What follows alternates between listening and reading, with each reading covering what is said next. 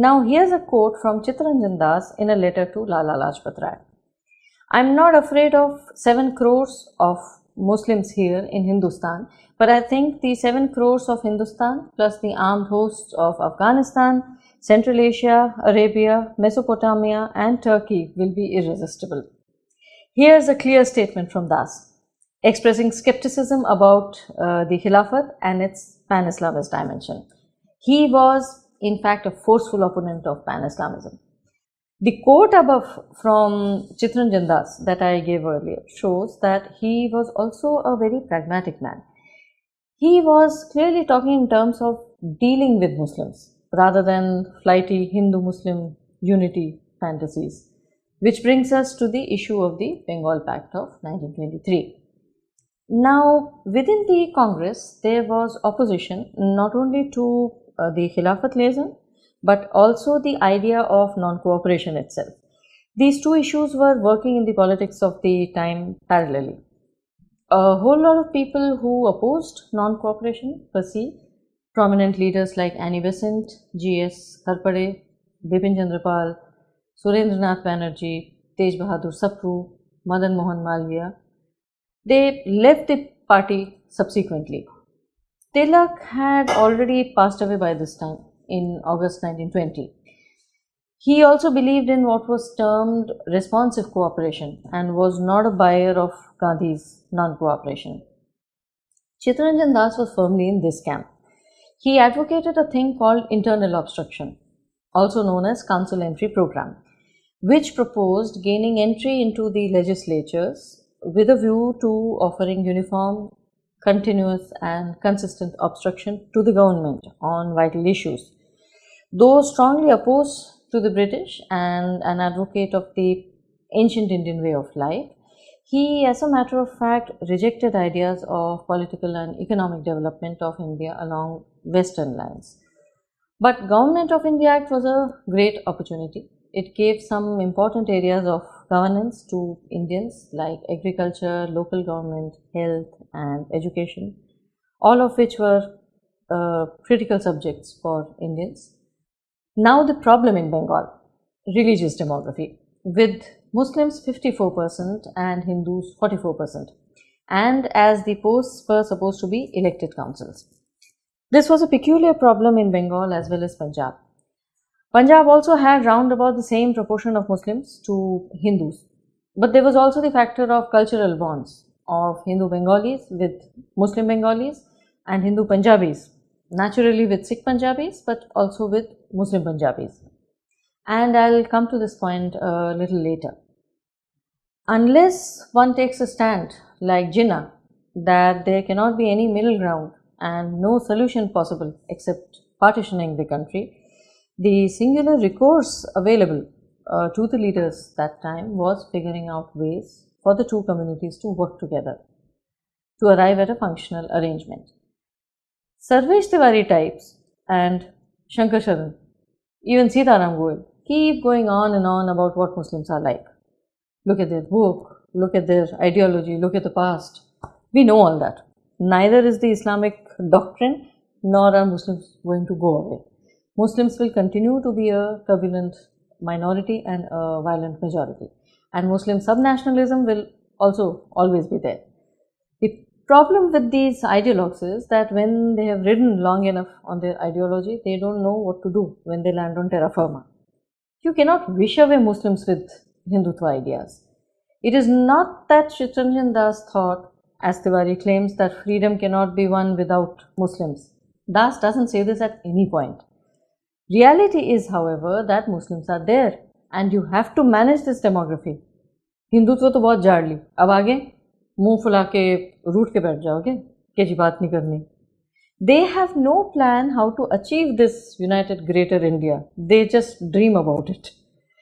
Now in Bengal, though majority population was of Muslims, political power rested with the Hindus. All the educated, enlightened and empowered people were Bengali Hindus. The political and social life was dominated by them. This equation is what was threatened with the Government of India Act. The Hindus had to retain their position of dominance faced with this new prospect of electoral politics.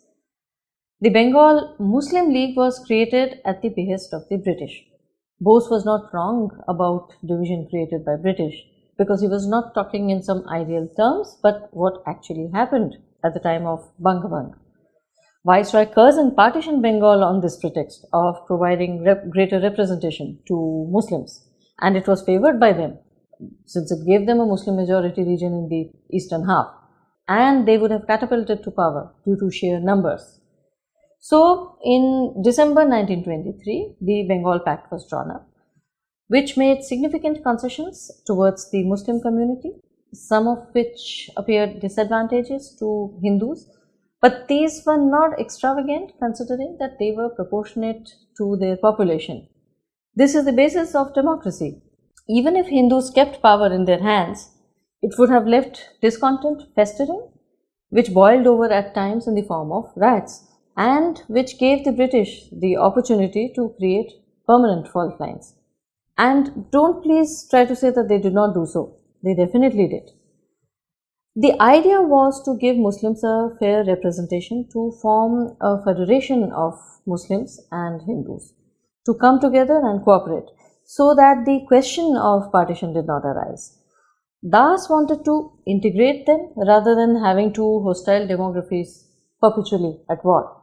He therefore opposed the idea of separate electorates, which eventually became the basis of partition. But this was outvoted by Hindus because they feared they'd be outnumbered in most constituencies. But it is foolish to evaluate the provisions of the Bengal Pact against today's considerations based on what has already happened. That's the partition, rather than in the backdrop of those times when partition was merely a prospect that most people were not even ready to look at. वो तो ऐसा है ना कि अब मुर्गी cut गई है और आपको लगता है कि जी बच ही नहीं सकती थी। उस समय जब दोनों तरफ से खींचातानी हो रही थी तो लोग यही सोच रहे थे कि कैसे बचाया जा सकता है।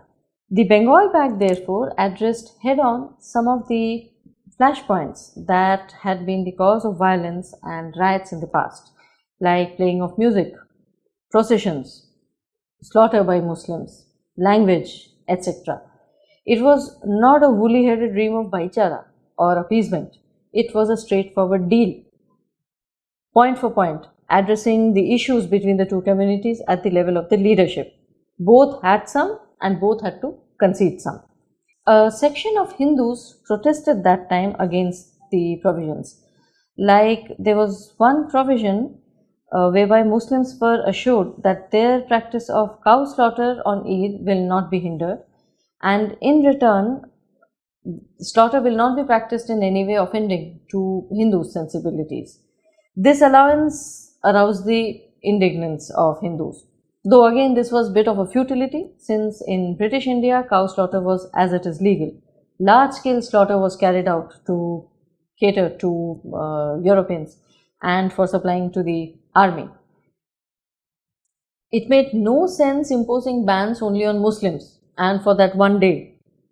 Besides, it was not an extraordinary concession, since there were such compromises at other places too. For example, there is a precedent from Ayodhya in 1915.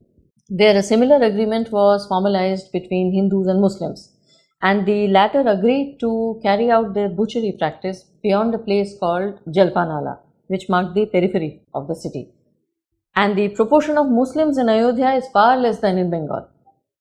Moreover, the Bengal Pact specified that except on the occasion of Eid al-Adha, no cow slaughter will take place out of respect for India's Hindu community, and this was accepted by the Muslims. Yet, the Bengal Pact did evoke outrage from some quarters, and finally the National Congress did not pass it.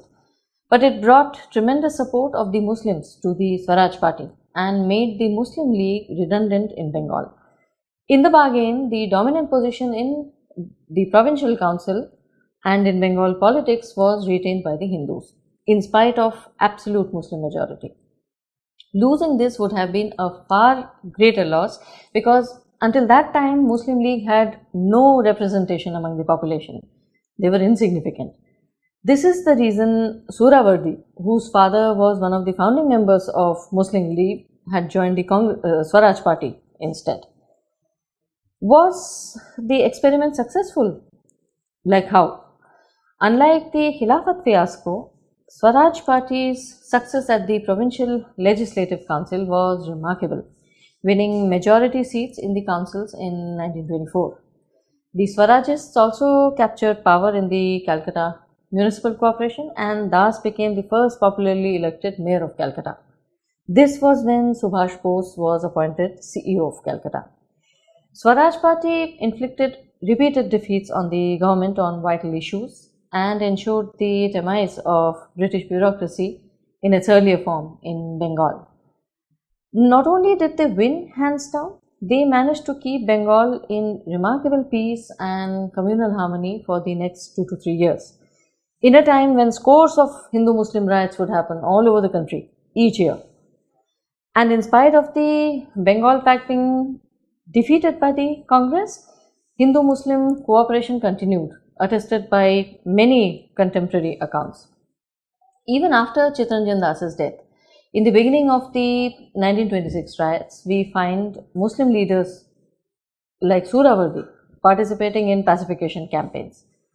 By the middle of the year, however, he had turned so virulently communal that the government was considering externing him. So look at Chittaranjan Das's ingenuity and discernment, that he managed to keep such extreme tendencies going together for almost 3 years without friction. Tiwari says that as the CEO of Calcutta Corporation, Subhash Bose outdid Chittaranjan Das, who had only proposed 55% communal reservation, that too in Muslim majority districts, which Calcutta was not. Subhash Bose appointed in Calcutta Corporation 25 Mohammedans out of 33 vacant posts, not on the grounds of any merit but for their creed. First of all, Subhash Bose was CEO of Calcutta for barely 2 to 3 months. Moreover, this was not his doing. It was a clause in the Bengal Pact itself that until the 55% strength in appointments was achieved, 80% would be earmarked for Muslims in Calcutta only, to make up for the overall deficiency in Bengal, because in the countryside there were hardly any educated Muslims. They constituted largely the poor peasantry.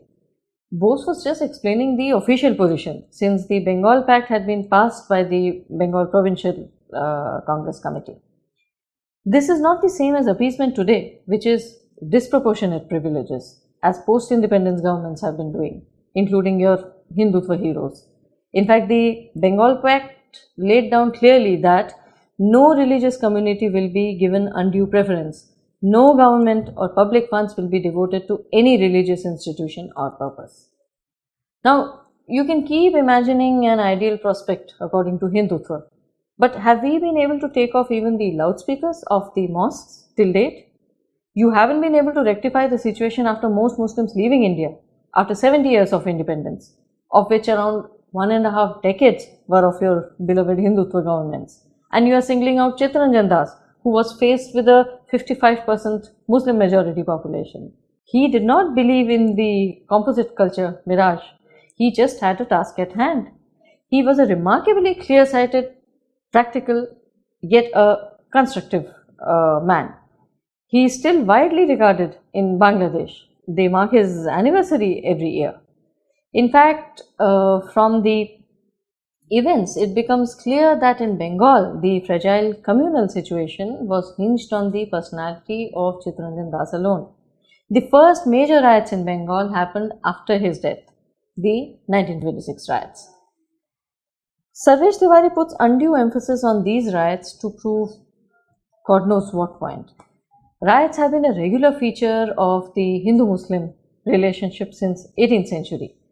To give an idea of the situation that time, since 1923 there were over 100 riots officially recorded, clustered mainly around Bombay, Punjab, Delhi, the United Provinces and Bihar, out of which 31 had been counted from the beginning of 1926 till 22nd August of that year, when this particular series of riots began in Bengal. 91 riots were there between 1923 and 1927 in Uttar Pradesh alone. So, what are you even talking about?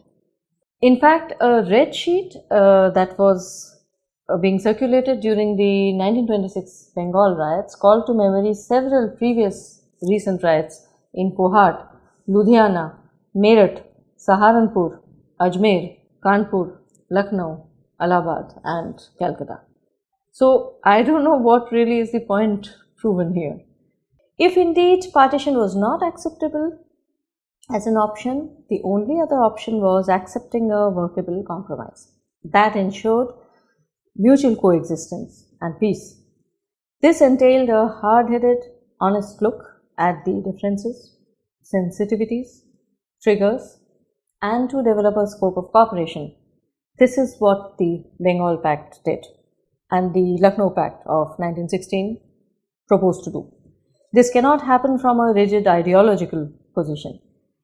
Fact is, even until this time, most people could not conceive of a partition of India.